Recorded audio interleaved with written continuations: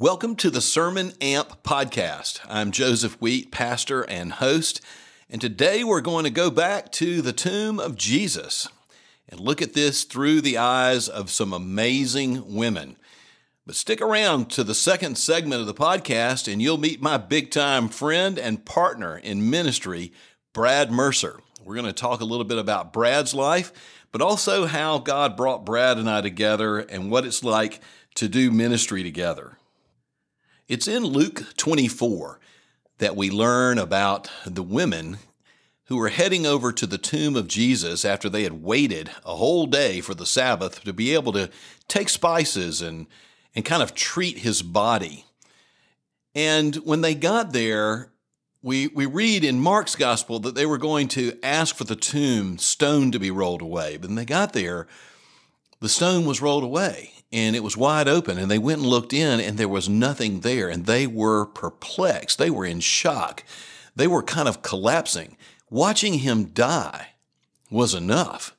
Now, to have the body stolen, they were in shocking disbelief. That's kind of how Easter morning starts, in shocking disbelief. But it's at this point where there are two young men, it says, in dazzling clothes, two angels, and one of them says, "Why are you looking for the living among the dead? He's not here. He's risen, just as he said. Did he not tell you when you were all in Galilee that the Son of Man must be handed over to sinful men and must be crucified and on the third day rise again?" And they heard these words, and they went back to tell the 11, and the 11 weren't sure what to think about it. And Peter, being Peter, jumped up and ran to the tomb. Now, John, we read in John's gospel account, ran ahead of Peter. I'm an older guy, so I'm feeling you, Peter. Younger John probably got there and had to wait, but Peter went in, and he wasn't sure what to think about it. But Jesus appeared to Peter that day. Jesus appeared to Mary Magdalene that day. Jesus appeared to the people on the road to Emmaus that day.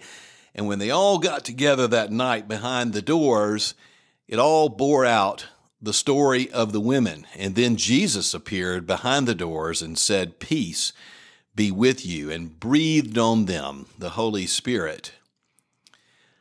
I tell you, we're always looking for something. And the hard thing about human nature and life in general is that we have great expectations like treasure hunters, X marks the spot. Here's where we're going to find the treasure. And our culture says, hey, here's X marks the spot. If you just had this, or you could do that, or own this, or look like this, or have this job, or be with this person, or live in this neighborhood, or go to this school, your life would be amazing. And you know what we find out. It's really not amazing. And so we have to look for the next. X marks the spot. Treasure hunt. And there are so many that all of us have gone on. Well, this is a search that ended with a big nothing, no Jesus in the tomb that turns out to be the greatest something ever. And leads to what we've always wanted. All these things and positions and all these things we go after, it's not the things themselves. It's what people will think about us with the things, or where we live, or it has to do with acceptance, affirmation. It has to do with power sometimes, but it has kind of to do with love. And the risen Christ lives, and we'll never lose him. And he is the something that will not turn into nothing. Jesus gives us a love that never stops. Sometimes it's we who walk away and go looking for other things. I know I have at different times in my life. I'm sure each of you have. And I've been rather chastened to find, just having Christ puts all these other things into perspective. They all have their own meanings, small m, and their own joys, small j. But to have the love that we were meant for, of our Creator, Redeemer God, puts those meanings in perspective, which means we get their real meaning, and gives us that true joy that is living on the inside. So what are you looking for? What are you looking for in your life? Look no further than the resurrection. It is permanent. He's never going away, and he's going to give you everything you need. And it's all about the fact that he's going to be there for the future as well as the present. And one day, all will be resurrection in a new heaven and a new earth. How wonderful it is to stop all this mad treasure hunting and actually find the treasure, sell everything we have, and have that one treasure alone.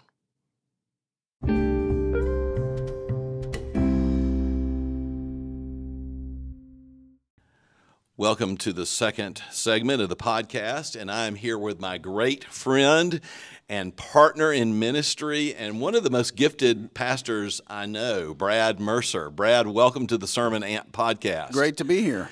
Yeah, and I remember just observing you at Presbytery before you were here at Highlands. You were at First Presbyterian Church, and always thinking, man, I like that guy. And he says really things that make sense on the floor of Presbytery, and I could tell that we would get along even then. You went to be a senior pastor up in Greenwood. And but we're going to get to all that later in the fateful day that we spent together to figure out whether we were compatible. Hey, listen, I think that the folks in the congregation don't all know where you're from and would love, and the listening audience would love just to get a feel for your young life and take us up to adulthood. Where I'm from, well, I was born in Dallas, Texas. And I was born when my dad was finishing up his doctorate at Dallas Seminary. Yeah. And I didn't live there for very long after being born.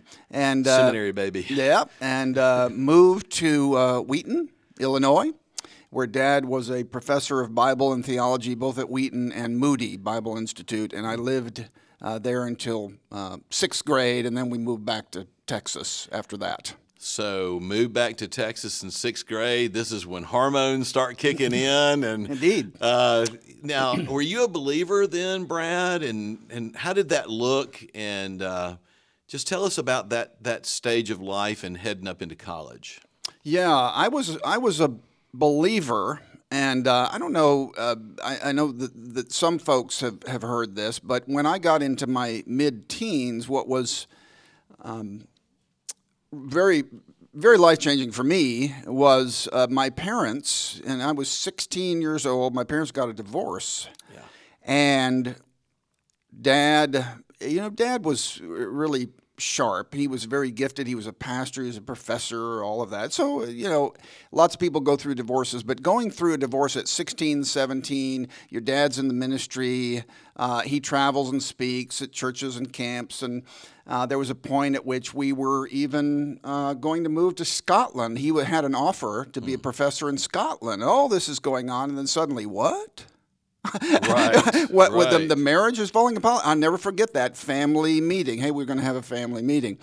So for me, it rocked my world in many ways, threw me off in virtually every way.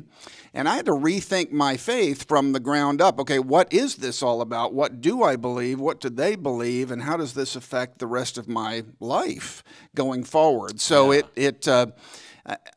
really did rock my world, as it would anybody who's 16 years old. So to those out there that think, hey, divorce, kids are resilient, and you were 16, you weren't 12 or 8. I hear people thinking about splitting up, and they say, well, we're not worried about the kids. Kids are resilient. I mean, people are resilient. I get what they're saying, but it was tough, wasn't it?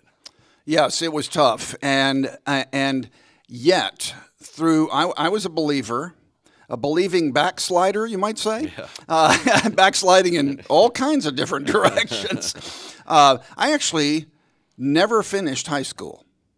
I dropped out of high school. Did you really? Said enough of this. I was in a garage band. I do play the guitar. I was in a garage band. Things you learn on the Sermon Amp podcast. Is this recorded? This is recorded. I grew up in Dallas, and I remember at that time when we had come back from Wheaton, parents were divorced. I was really into music. If anybody ever wants to talk classic rock, I'm your guy. Everybody came to Dallas, so I spent a lot of time at concerts. I left home, dropped out of high school, spent a lot of time at concerts. I had some amazing experiences there. We've talked about this, by the way. Misspent youth. I was not a believer, and they tease us around the staff because Brad and I will say things that come from the 70s, 60s, 70s, and early 80s in terms of lines of popular music, and some of the younger people are like, "What?" Yes, we could. That's a whole podcast right there. Yeah. But then I actually ended up taking the GED and getting through high school, and then I went to college. Went to University of Texas, majored in history, just history, not secondary education, history. I am a lot like my dad in that sense. People would say, "What are you going to do with a history degree?" And I'd say, keep going to school some more, and I knew I would. So I finished my history degree. I started a master's degree in history, and I'm continuing to work through my faith. And Are you going to church at this time? Not much, on and off. Right. On and off. And I, believe it or not, at University of Texas, I had a master's level colonial America class, and I actually asked my professor, Andrew Zarka, I'll never forget, great guy, PhD, Ohio State. I said, can I read Jonathan Edwards? Can I just read Jonathan Edwards the whole time and write on Jonathan Edwards? He said, sure, do it well, defend your thesis, that's fine. So I did that, and then I started considering seminary, certainly not to be a professor at a Christian school or a pastor. Right. And so I came over, and I'd recently gotten married to Cindy, and came over. Okay, stop. Yeah, Cindy. We're gonna get to Cindy for sure. But wait a minute, we've got to meet Cindy because I love y'all's story. Yeah. Okay. But replay where a little did I meet bit. Cindy? I met Cindy in Texas. Again, born in Dallas, off to Illinois, back to Texas, formative years in Texas. Cindy comes from this faraway place that I'd heard of, but I'd never been there, called Mississippi, which was a really kind of a mystery to me.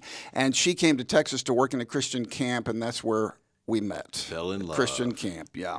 In our teens. A lot of those camp romances, they don't last. Yeah. And in the middle of all of this struggling that I'm having, I did get hired at a Christian camp, and I'm working with horses, and she's a lifeguard. And we met, and I was actually dating somebody else at the time. I dated a couple of other people at the time, and we were just friends. We were friends for years after that because we worked at this camp for years, and we had actually talked about, let's not ever date and mess up our friendship. And then suddenly we realized, why don't we just have a lifelong friendship? That's this right. is very... Define the relationship. Yeah. DTR talk. Yeah. That's a big day.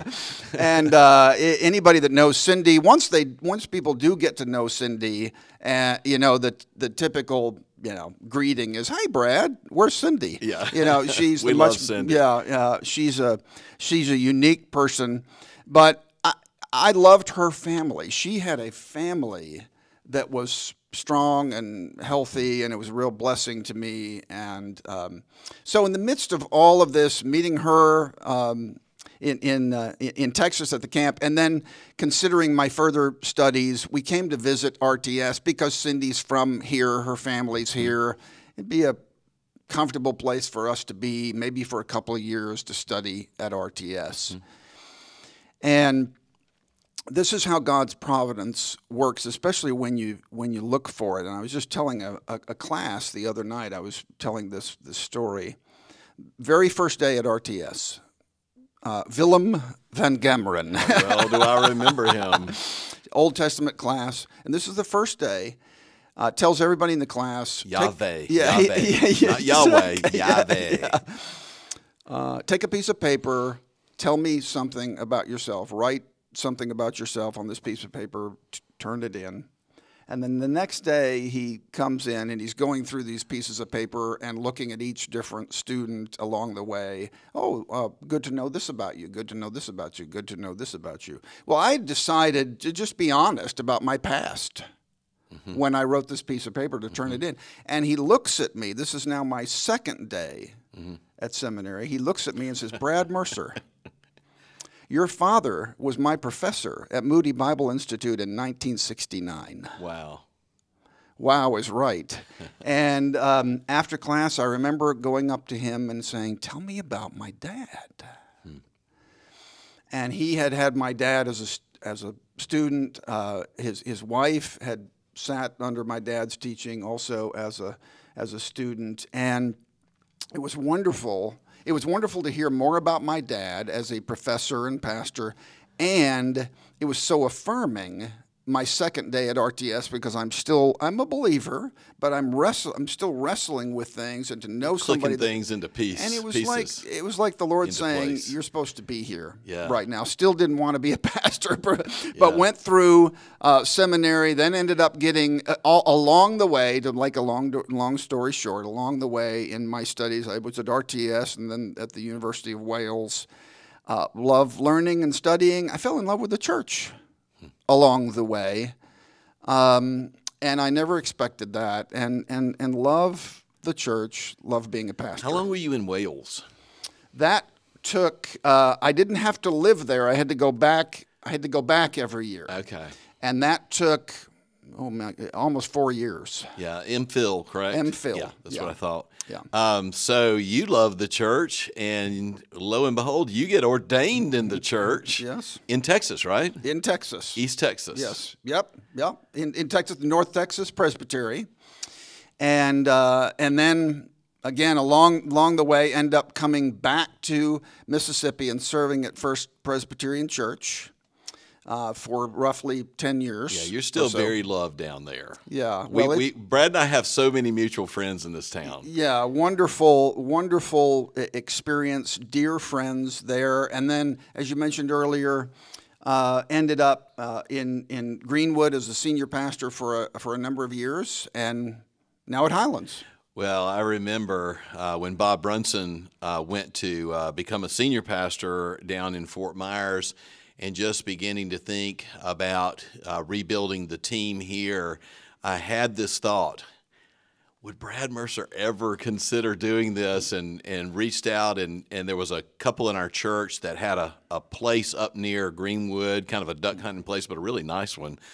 And I said, can I just borrow that for a whole day? And it was great. Brad and I met at this place, and we just had our whiteboard and our, our legal pad, and we just started really just talking about our, independent of one another, our vision for ministry, what our values were, kind of our likes and dislikes, but just really our passions for ministry. And it's about 2/3 through that day, maybe after lunch, I seem to remember going for a walk or something and thinking in my heart and my head, man, I could really enjoy working with Brad. That was a great day for me.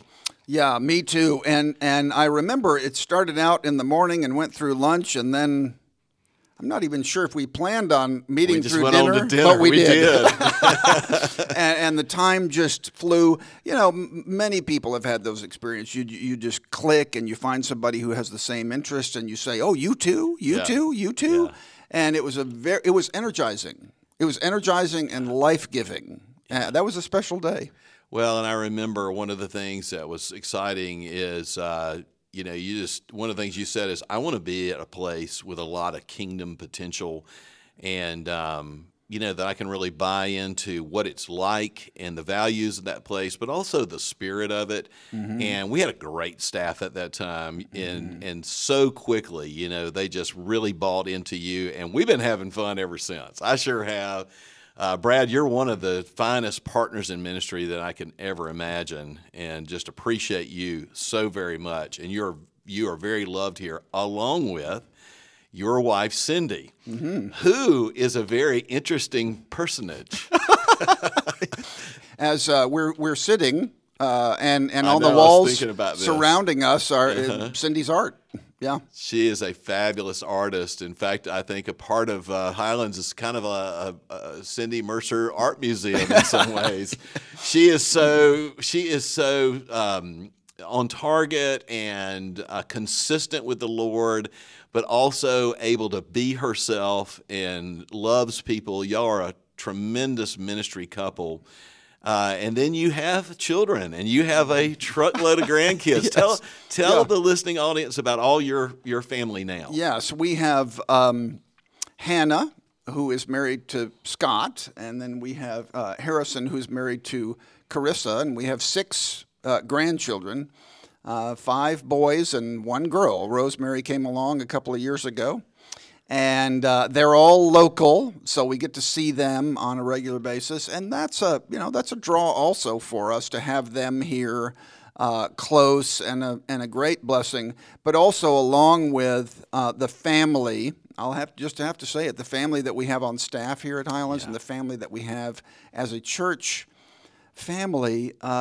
This is it's a healthy place. One of the things we talk about all the time is trust. Yeah. And keeping short accounts with one another. We've got to trust one another on staff. The elders have to trust us. We got to trust the deacons, elders, staff members. And then when we get up in front on Sundays, the congregation needs to trust us. And we all trust Christ together. And we're far from perfect. We have issues, but I think we deal with them. We're on top of them. Yeah. Keep a short accounts. But it's a healthy staff family.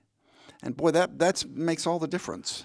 It really does. You know, we have those phone calls. I had to make one to Brad not too long ago to say, "Hey, man, I'm sorry about something.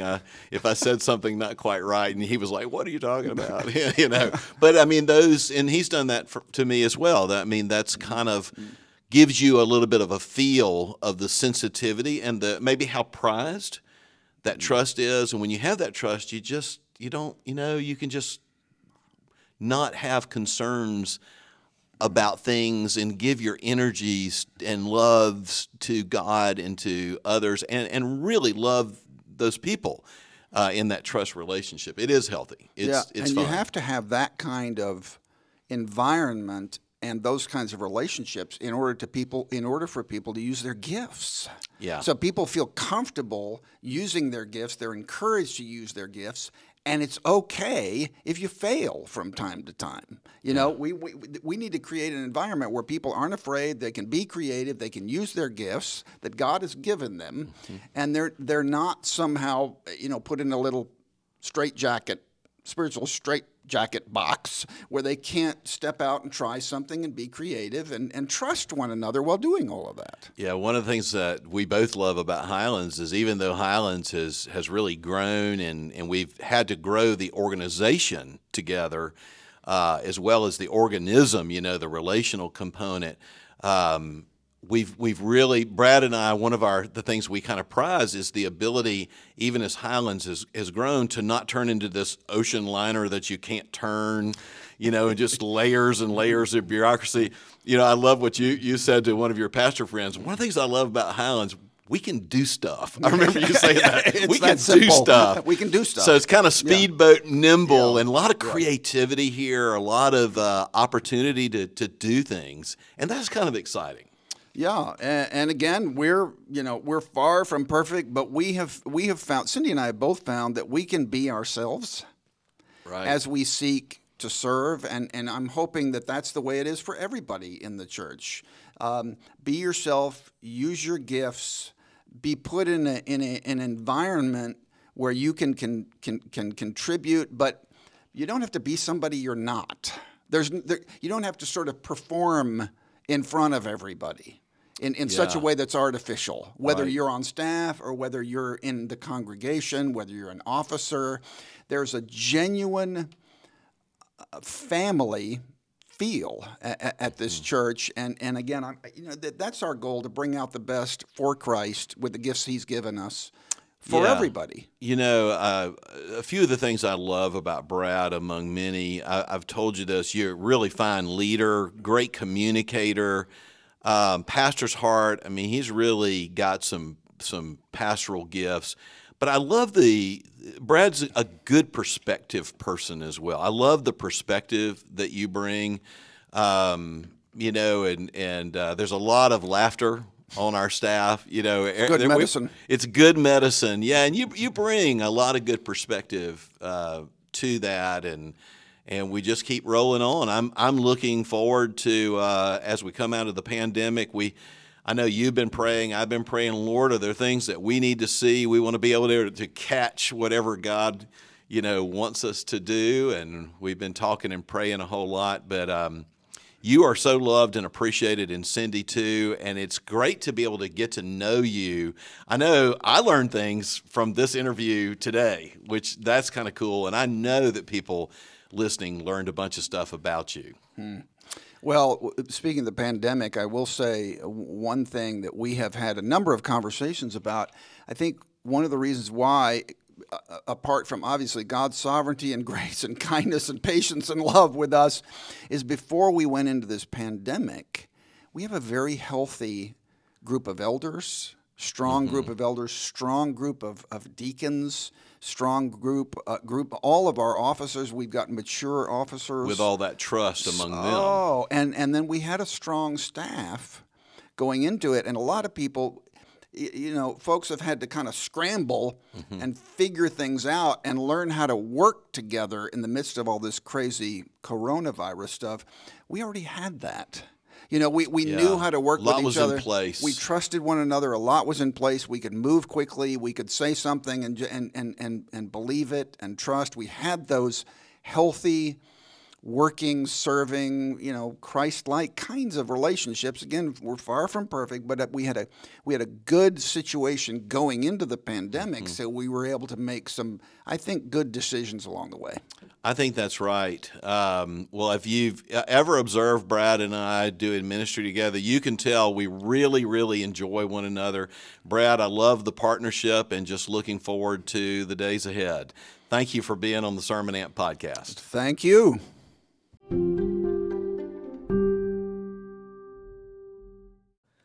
Welcome to segment 3, Joseph's Pocket Full of Vision. I am pulling my hand out of my imaginary pocket, and I've got something of encouragement for you, and it has to do with our prayer lives this week. I want to challenge you, maybe it's just for a week, if you haven't done this in a while, to go back to like an old-fashioned prayer list. Just take a piece of paper, and you can write some of the attributes of God and praise Him for His all-knowing, all-powerful, all-love. You might write a thing or two about Christ. You might write something about the church. But then I'd like for you to put some real requests down for people very specifically. Don't just put their name, but put a dash and put what you're praying for. And you might even put a date down, the different times that you prayed this week for that. But some of us kind of need to go back to that old-fashioned, let's just kind of stay focused on some things that really need our focus. And I think God really honors that. I also use an app. There's an app for everything, I guess, and mine's called Prayer Notebook. So I think there's lots of Prayer Notebook apps, and you know that allows you to put your prayer requests, and then when the prayer is answered, you're able to record that and kind of look back. But that's your pocket full of vision. Let's go back to our prayer list. Try it out for a week. It might be very encouraging to you. We know that through Christ, we know that by faith, He is hearing and will answer our prayers.